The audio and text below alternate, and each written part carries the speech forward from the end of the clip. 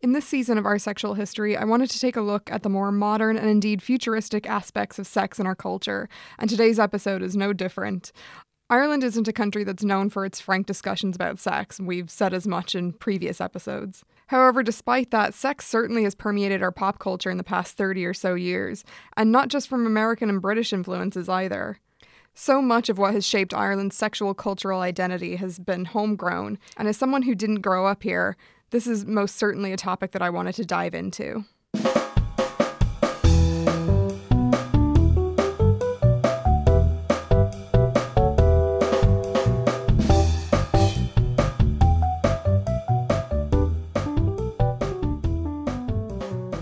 And on today's show, we have the writer of the blog Legless in Dublin, Louise Bruton. Thanks so much for coming out. Thanks for having me, Shauna.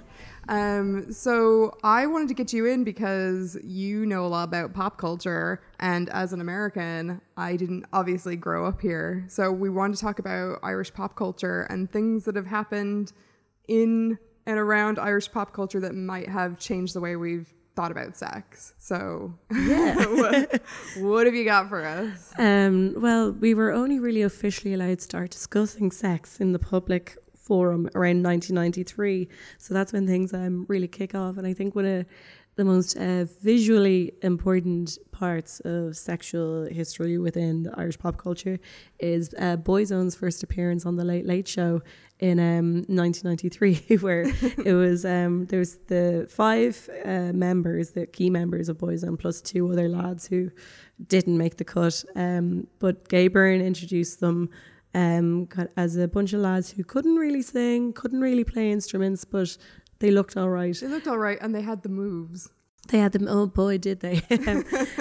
So I think they were like half dressed. Like you saw a few torsos on show. There was a lot of crotch grabbing. For kind of early 90s Middle Ireland, I think this was sort of a shocking thing to have just men there on view as sort of just something to enjoy looking at, rather than hearing them speak or like really. They did eventually develop some talent, but at that time it was just the fact that they were good-looking lads who were young and were trying to appeal in a kind of a sexual way. And I know later on, as Boyzone kind of developed, it became sort of more of a thing for teenage girls, but definitely their aesthetic on the first Late Late Show appearance was definitely it was more of kind of a queer leaning, kind of borrowing from probably like London nightclub culture, and which would have been a very, very underground thing in Dublin, because it was only 2 years after homosexuality was decriminalised. So it was sort of, it's kind of looked at in a sort of a joking way now, but I think at the time it was just, it was quite kind of shocking and rebellious in a way.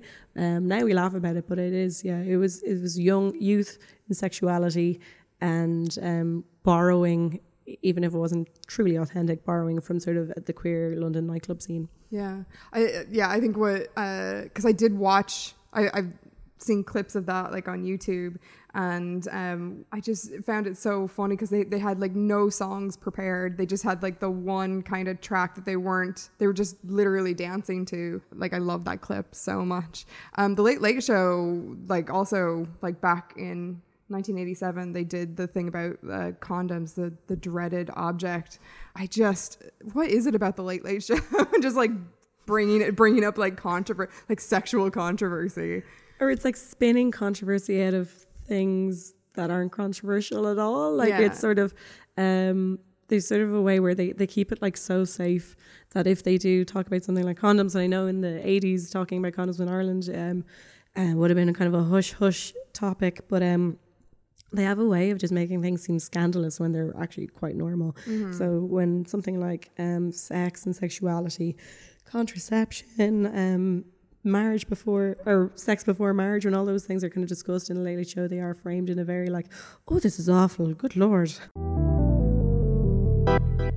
The conversation generally in America around 95, 96 was very kind of an open discussion about sex and sexual activity, and I suppose some sort of sexual liberation and definitely sexual education, where it even got to the point of where like TLC when they released their album Crazy Sexy Cool, a big part of their promotion was they wore kind of condoms as like eye patches, or had condoms very visible on items of their clothing.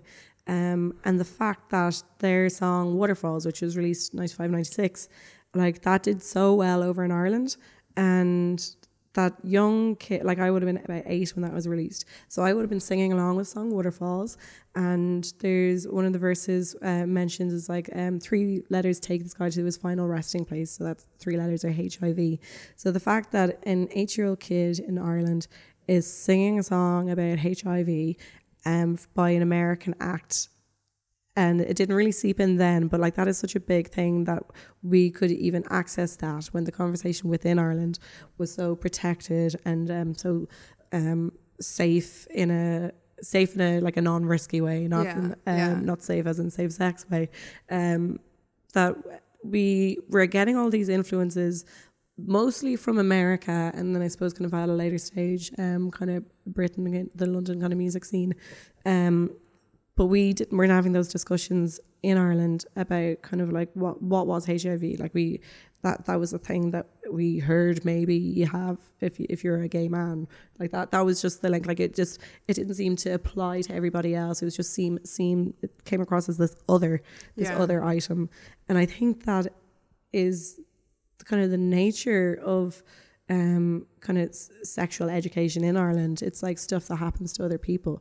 Because when I went to an all-girls Catholic primary and secondary school actually, and the only time that I can remember having a sex education class, I think there's only one class, and that was when I was in TY, and our geography teacher, who probably hadn't a fucking clue about teaching children about sex, she was the one who was in charge of bringing us in this old projector, where she would slip those kind of clear bits of paper with the photocopied images on it, and they were just kind of close-ups of what different STIs looked like. And she was like, if you have sex, that's what you'll get. So like that was my sex education. These are things that happen to bad people. Yeah, if you misbehave, this will happen to you. And it was just a strange thing. And then we had there would have been a very, even though my school at the time would have been sort of liberal, there was still such a Catholic conservative stronghold on things like sex education, to the point where we watched a video by Pam Stenzel, who is this super Christian, super conservative woman who goes around all kind of schools promoting abstinence. She's made her career as sort of the abstinence only educator superstar over in America. For those of you who don't know who Pam Stenzel is, she is kind of a crazy person. Yeah, and like promoting abstinence and abstinence only just means that you're not going to learn about anything else. You're not going to learn about the risks. And then people just kind of believe, it gives more room for kind of rumors and myths about sex and like how to have safe sex, where you just be like, oh, if you like, I don't know, do it upside down, you'll be fine. Because it just gives room. If you're just going to be promoting this really one-sided view, it's just going to give other people the the desire to come up with some way to rebel, and that's by making up shit like you have sex in a swimming pool, you won't get pregnant, stupid stuff like that. When I was in school, like it was so confusing because we, on the one hand, we had the state required like comprehensive sex ed. They taught us about condoms, they taught us about contraception and all that. But then they followed it up with an assembly with an abstinence only educator. And one thing I noticed, like watching videos of abstinence only educators in the States, there seems to be this like a similar thread of like promoting gender norms within it as well, that like guys can't help themselves and girls need to protect their virginity and give it like as a gift to a guy, and then of course like no discussion of any other sex other than penis and vagina for baby making purposes type sex. Yeah, and it's so much pressure then if it is abstinence, where you're building up to, I don't know, is it they have their promise rings and then they have their engagement rings and then the big wedding. So it's just this sort of like, aren't in a lot of kind of areas in America and the world, kind of the marriage age is much younger because people are just dying to have sex. Yeah. And they're like, I must have get married. So they're getting married really young. Oh, that was like my hometown. Like by and large, like a lot of people got married straight out of high school. There was a lot of guys who like joined the military and got married really quick and then like went off and joined the military. It's funny, like you notice the average age of like first marriage in America. I think like the youngest is like 21 or something. It's like Utah has like the youngest average age of first marriage. And like, why is it that like marriage is making it okay for them to still be uneducated about sex? Like, even if they're married and they're 21 with like 3 children, like why is that better than someone being properly educated about sex, unmarried, and I don't know, making the right choices for them that aren't based on religion and kind of conservative belief? Yeah, I have no idea. Like, there's all these miserable young people who just, I don't know, have been taught this ideology about saving themselves and saving themselves for the right person once they've made their promise to God. And then they're still just like young and like uneducated about sex and have just like children popping out of them every 18 months. I think the one thing that makes me a little bit hopeful, and I know this like isn't about the state's situation, but I in the last like couple of years have been getting phone calls from women who are in their 50s or 60s. I had one woman ring me. Her husband, she was in her 70s, and her husband had died a couple of years previous, and they all kind of have the same story for me, that like, you know, they weren't educated about sex, they weren't taught that they could advocate for their own sexuality, and now they're kind of later in life wanting to get that back and like advocate for themselves, whether they're married or widowed or divorced or whatever. So it's nice to see that we've kind of gotten to a stage where we've talked about, I mean, we obviously have way more to talk about, but we've talked about it enough that people are starting to say like, I can have sex and it can be fun and like it can feel good, which is nice to know, especially for people of that generation where it was just so like beaten into them that like sex is something that you do for procreative purposes only. Yeah, and I think even still the way that sex is sort of framed in different types of media within Ireland especially, it's seen as this really kind of risque thing. But as you know, as working with Sex Shoppa, you know that people have different levels of sexual activity. Just because you want to explore your sexuality doesn't mean that you're going to be, I don't know, like doing it in a really public way. Yeah. Exploring your sexuality is still a very private thing if that's what you want it to be. Yeah. But the way, whenever the conversation kind of goes into kind of mainstream media, it just seems this really X-rated thing. But like, sexuality is just a part, it is biologically a very big part of who we are, and everyone has different levels of it. So it's just, yeah, it's really frustrating to see, like, say if there's like a magazine who's suddenly doing like a sex special. Yeah. If you're reading that and you don't have like a high sexual drive, you're like, oh, I'm weird. Yeah. Do you know, it's never, it's always done in these kind of big splash ways, or really kind of shocking ways to get people's attention, rather than just sort of normalizing the conversation and realizing that everyone has different levels. People are interested in different things. When there's a sex special of a magazine out, like, we don't all want to read about anal, we probably just want to hear about like regular sex, because it is a fascinating topic, but it's never done in kind of a normal kind of way. What I would really love to see more in Irish journalism and like in magazines and stuff is not so much a focus on sex. I mean, I understand why they do it, because like sex sells, and like sex issues are always like the most popular, but I would love to see more stuff on like healthy relationships, and especially nowadays, because one thing I've noticed with a lot of friends that I've had that are in kind of like long-term relationships is like sometimes people stay in bad relationships because of the housing market. And I would love to see like more conversation around that. Like what does a healthy relationship look like? What does an unhealthy relationship look like? Yeah, well, there's also this thing of where marriage or finding yourself a long-term partner they're kind of seen as the ultimate goal. Like it's like that's the happy ending. That's who you grow up to be. You grow up to be the person who finds your other half.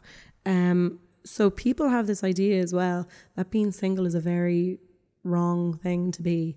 And that's something that I like completely disagree with, because I think if you spend your life just looking for this other person to fit, you're not working on yourself at all. Yeah. And that affects you in so many different ways, like not even like in a sexual way.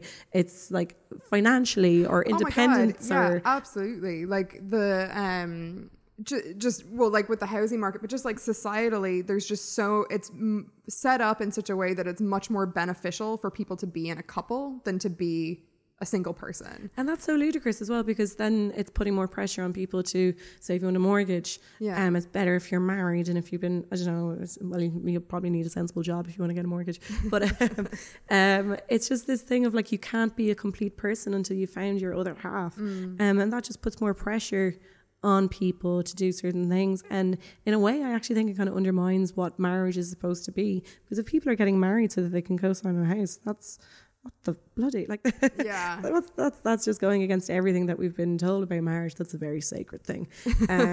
But yeah, no, I think a lot of people are, I think with kind of like singlehood and with sex, when you're single, it is a good time to explore what you want in a sexual partner. And I think with like online dating becoming such a big thing that it has in the last few years, people are kind of getting that opportunity. But also, the way like the way people in couples are kind of like, oh, you crazy single people. It's like, oh well, like we're not actually out every single night. Like there's such jarring stereotypes about what it's like to be single, where like we should be out having sex all the time, but it's like, actually no, I've just stayed in, I've got a takeaway. So I just think that there's this really crazy demand for people to be super sexually driven, and then eventually be in this like committed relationship when kind of everyone just needs to relax a little bit and, you know, take their time with these things and just figure out what's best for them, rather than what idea has been kind of created in the media. One thing we were talking about a little bit before we started recording that I was like so excited that it was like on both of our lists of things that we want to talk about today was Glen Rowe. Oh yeah. Hot and heavy Glen Rowe. So I haven't seen Miley and Fidelma's role in The Hay. I feel like I'm saving it for a special occasion. Like I should have a party of just like me watching that. It's on the RT player apparently. Is it? Yeah, so yeah, you schedule in that party soon. Okay, so tell me about like as an American with like no prior knowledge of Glen Rowe, the cultural significance of like that storyline. So this was 1997. That Miley, who is a farmer, and his wife Biddy, who also worked on the farm, they were kind of like a couple who were a rock in their village, and Biddy's younger cousin Fidelma came along, and she was babysitter to their children, and she seduced Miley for a romp in their hay shed. And it was such a big deal to have an affair in a prime time Irish soap in a society that just would have put anyone who was a cheater as in the devil category. But it was interesting that Miley was the man that they used, because Miley was kind of like the heart of the show. He was a good man. He was by all means a good man. And it's sort of, I think it kind of captured the audience, because if someone was caught out having an affair, they were the villain immediately. But it sort of put it out that good people can make bad choices sometimes. It like Miley and Biddy stayed together. Their marriage survived this, but it just kind of showed the complications within relationships. When we've just been told that you work towards marriage and that's it. Yeah. Like there's nothing beyond that. So I think that was really interesting, and it was really shocking that they'd have some sort of because Fidelma was an awful flirt, that they would have something like that on a telly, that like kind of sexual desires can sometimes take over your good morals or your conscience, and that was what we saw in Miley, the good husband, good father who slipped up. And that was it would have been around the time of the first divorce in Ireland, I think, was like 97. The referendum was around 94, wasn't it? And then I think the first one was 94, and then they had the second one in 96. Okay, so like marriage, the kind of the whole constitution of marriage was really being challenged around that time, where people could now really properly decide in Ireland if this decision that they made was the right one for them. So that all kind of maybe came out in the TV show, where people could really just kind of step back and be like, oh no, I do have choices. People make bad decisions, whether it's a bad decision to get married in the first place, or it's a bad decision to have an affair, or a bad decision to be with a person who would have an affair. So there's all these things. So it was really, it seemed simple, but it really was just breaking down that Catholic idea that we had, that marriage was the end of your quest. But it proved that there was more to life than after that. I remember, so I moved here when I was 20, and I moved here in 2005, and I got married in 2006, and then subsequently divorced in 3 years later.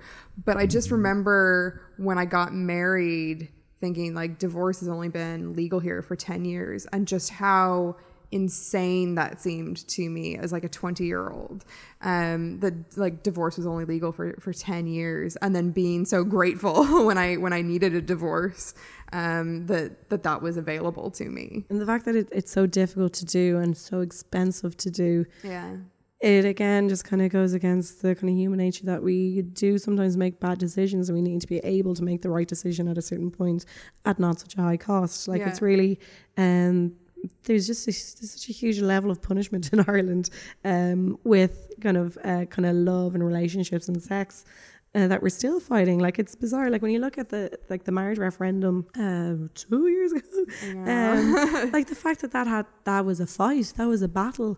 My friends my gay friends, they still look back on that time with a real mix of kind of happiness and just sadness, because we were still questioning what love is. We were still questioning what marriage is.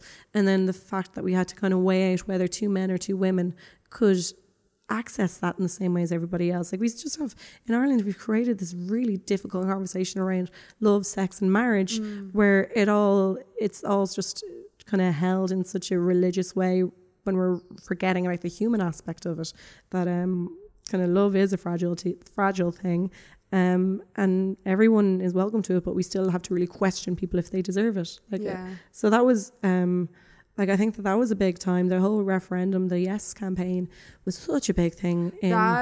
So the belong to ad, the bring your family to vote, that was my big pick. That was definitely top of my list of pop culture moments that I think really helped shape a conversation that we were we were certainly having it anyway, but it just, I think, really crystallized what I think a lot of us were going through, especially people younger people of our generation, that going down the country to speak to your friends, neighbors, relatives, whatever, and asking them will you vote yes with us? I worked on the Yes Equality campaign in Wexford, and I had a lot of friends who did the campaign in Dublin who had a wonderful time and look on it back very positively.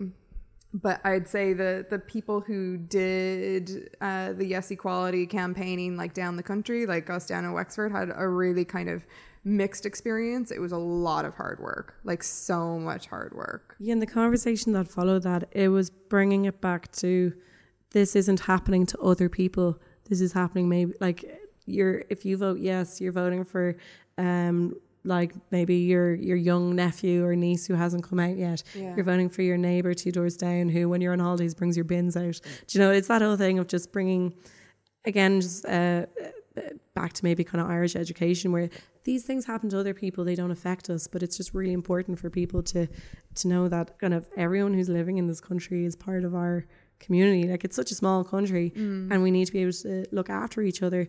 And I think that really shone through, just the way it was a very difficult time for people, but the way that everybody had their backs, everyone who was on the yes side, we all looked after each other in such a special way. And I went campaigning one of the evenings, and just we were going in different estates, and it was like you'd have like there was one door we went to and the mother came to the front door with her 3 kids and she's like, oh yes, all the yeses here who can legally vote, you got nothing. And then 2 doors down you'd have this man open up the door sauce and he's like, no, not talking to you people. Just the fact that these people could be living on the exact same road and have such differing opinions.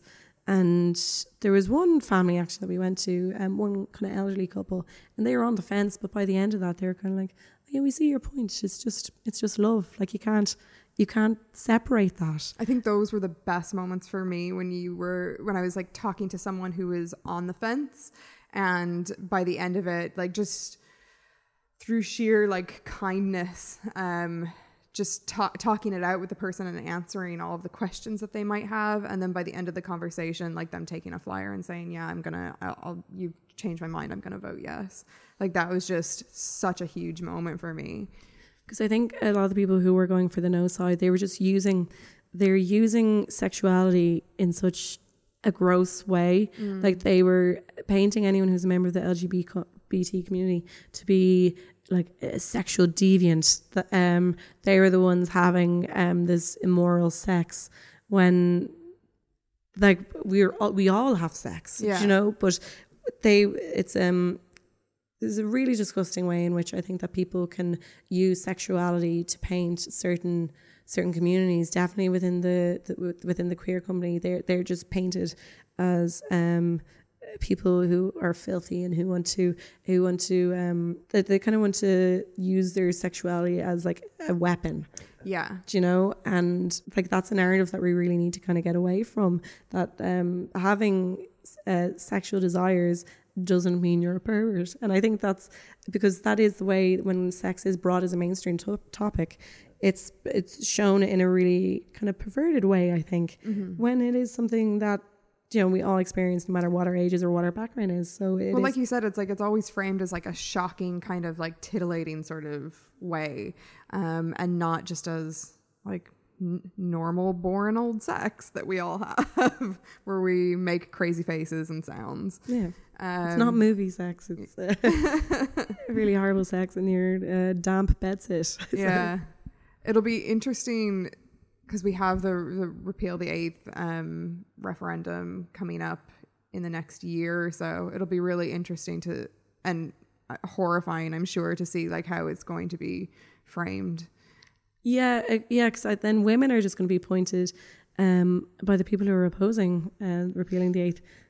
They're just going to paint the women who want to have access to abortions or proper healthcare to be really loose women who are trying to kind of betray men. Like that is going to be the narrative that we're going to have to be dealing with in the next couple of years. When again, like things happen in your life that you haven't planned. And unwanted pregnancies, they're part of that. But also, I don't know, just it's going to be painted in that way. It's going to be really loose women who can't control themselves. Yeah. When there's just so many different levels to it, kind of like healthcare, again, finances are a big thing. Age, if you don't want to be a mother, if you're really young, or if you've already got 3 children. Yeah, if you're already a mother. And you don't want to have a 4th when all the rest of your children are out of the house. Like there's so many different levels to it. But then when it's all brought down to sex, it's just that sex is bad and we should all learn to control ourselves. Yeah.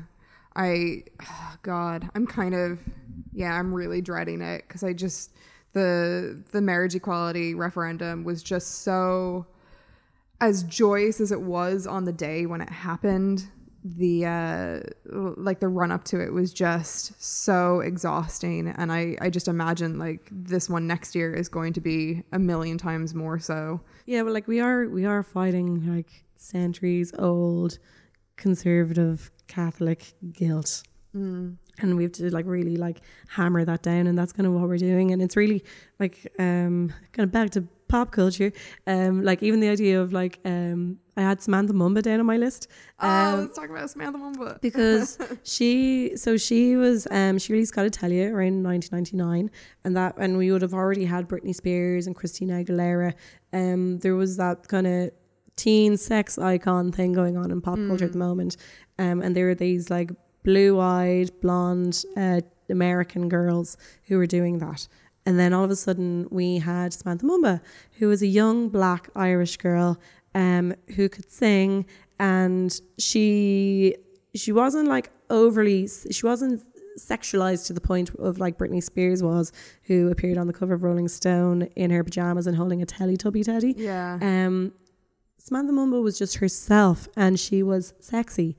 She wasn't sexualized. She was just like, that was the kind of comfortable way to explore sexuality. It wasn't hyper. It was just who she was. And I know it's weird to be like she was a sexy teenager, but she was beautiful, and she still is, and she made it to America as well. Yeah.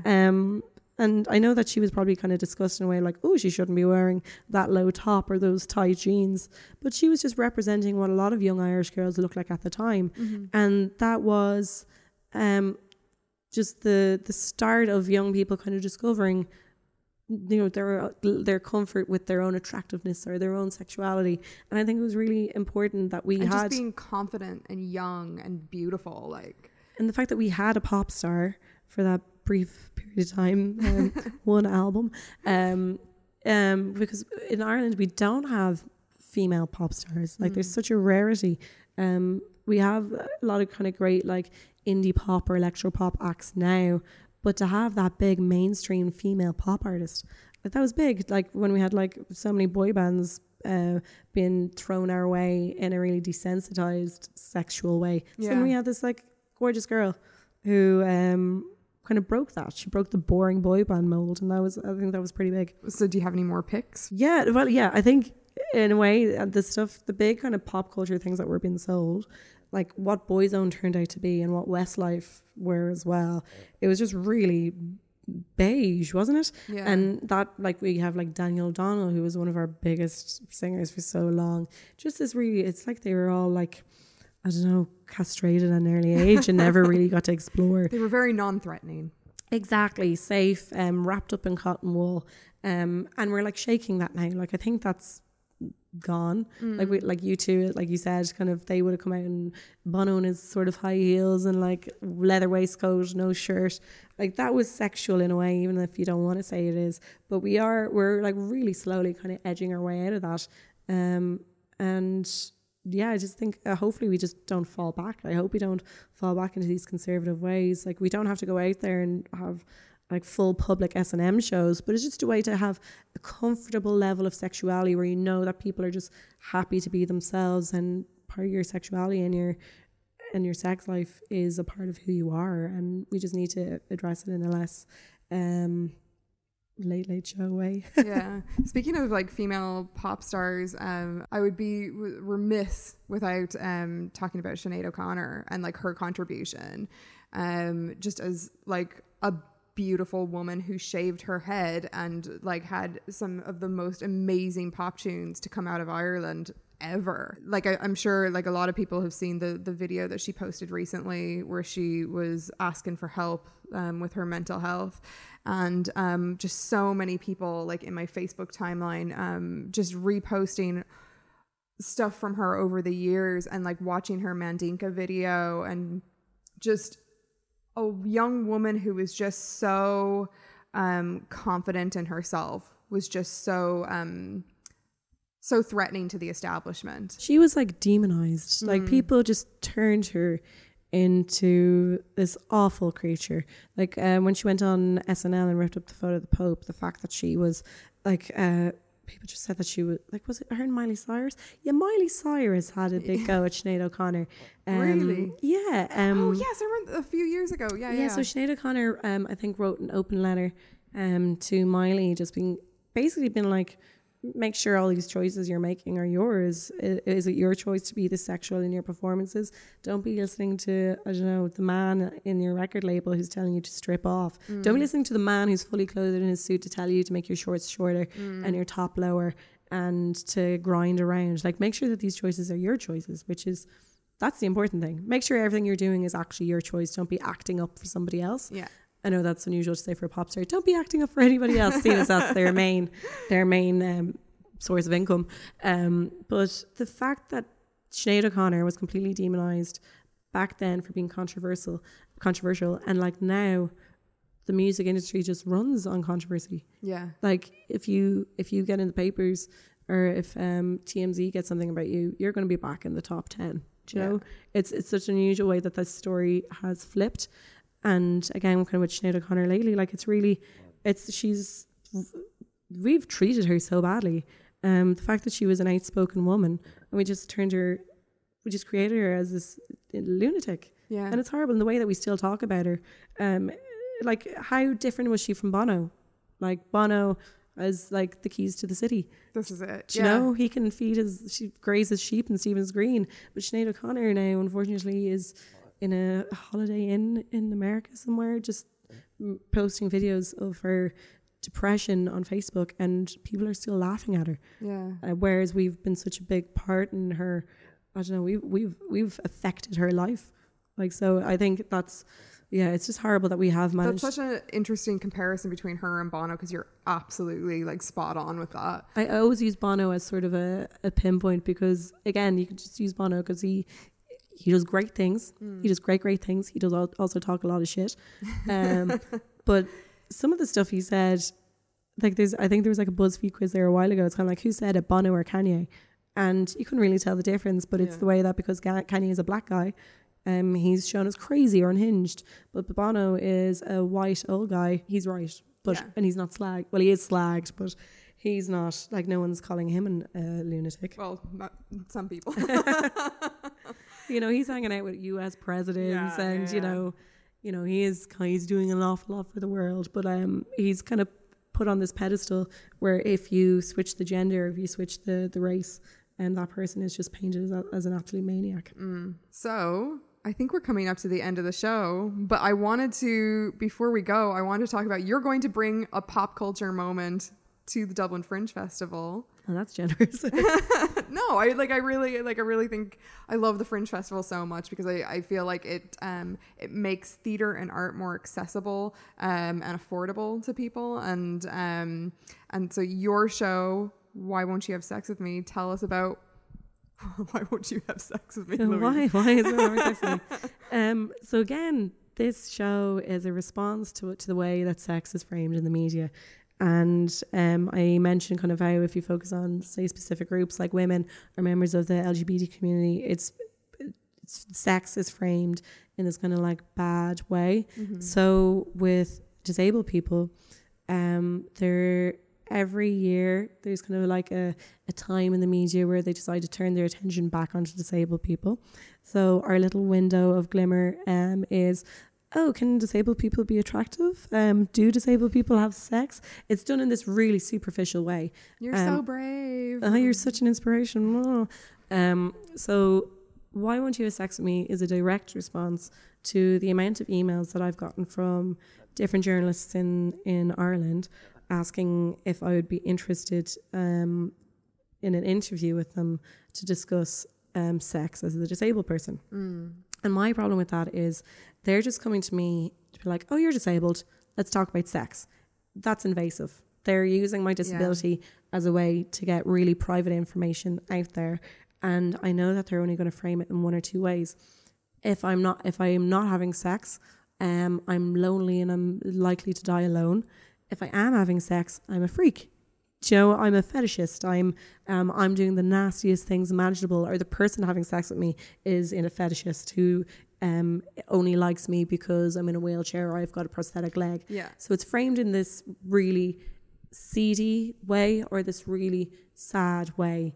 And I'm just saying some of us might be those things, but we're everything else in the same way that everybody approaches sex in a different way. And we don't know the ins and outs of how every single person has sex, but the way that the media uses disability, they want to know the precise things that we do when that's not a question you would throw at anybody else. Like in my research for it, like I was talking to, I've interviewed a lot of non-disabled and disabled people about it, and I know a lot of guys who have physical disabilities, mostly in wheelchairs. A question that they get all the time is like, how does your penis work? Like, that is not something... That's not appropriate. That is not appropriate. And people just kind of think because you're disabled, you can put these really personal questions out there as your first or second question. Like, I have people coming up to me going, were you in an accident? And I just go, no, because I don't answer them. I say just give them no, and I don't offer any other information because my medical history is not their business. Yeah. You don't go around to anyone and be like, so what were you in the GP for last? Like, you don't ask people, like we're told time and time again, say if someone's sick, you don't ask invasive questions. You let them bring that information to you if that's what they want to do. But disability, people just seem to think of it as a complete invite to know the private details about our medical history or our sex lives. And I just really want to kind of challenge that and get other people thinking, realizing that disability isn't an alien thing. Everyone, no matter what their abilities are, has different sexual levels of activity, different preferences, different anxieties. And I just think that it's really unfair that it is being framed in this way, that they can just ask us these really inappropriate questions for the national papers or the radios or TV shows. Yeah. Oh, I'm so excited about it. I got tickets to the preview on the 8th. So it's running so the preview's on the 8th. When's... It's on the 8th, 9th, 10th and 11th. Okay. The 8th and 9th are sold out. There's tickets still going for the 10th and 11th. And it's on in the Project Arts Centre. Excellent. So yeah, tickets are selling out really fast, guys. So get your tickets to Why Won't You Have Sex With Me in the Project Arts Centre at the Dublin Fringe Festival. Louise, thank you so much for taking time out of I know you're doing all the tech and rehearsals and stuff lately. So thank you so much for coming out. Thanks for having me.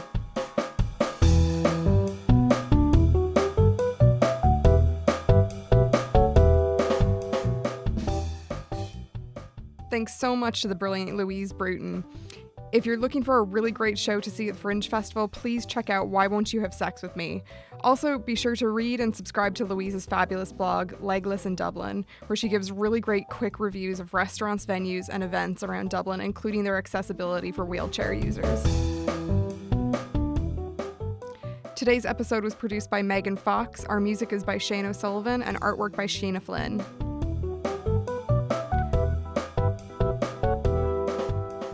A big special thanks goes out to the wonderful staff at the Temple Bar Hotel on Fleet Street. Our little Head Stuff recording studio wasn't wheelchair accessible for Louise, so they kindly offered to let us record in their bar and even made us a load of tea. For all of our listeners out there who are looking for a great central watering hole, they do €5 pints Monday to Wednesday, so do check them out. As we've mentioned in the show several times, I'm the owner and proprietor of sexshoppa.ie, Ireland's multi-award-winning health and design-focused sex shop. And starting today, and for the month of September, I'd like to give my gorgeous listeners 10% off their sexy purchases. All you have to do is put a load of sex toys, lubricants, strap-on harnesses, whatever you like, into your shopping cart, and then type in the code HISTORY10 at checkout. That's HISTORY10 at checkout to get 10% off well-designed, body-safe sex toys. Your bits will thank you. That's it for this month. We'll see you again next month. Take care.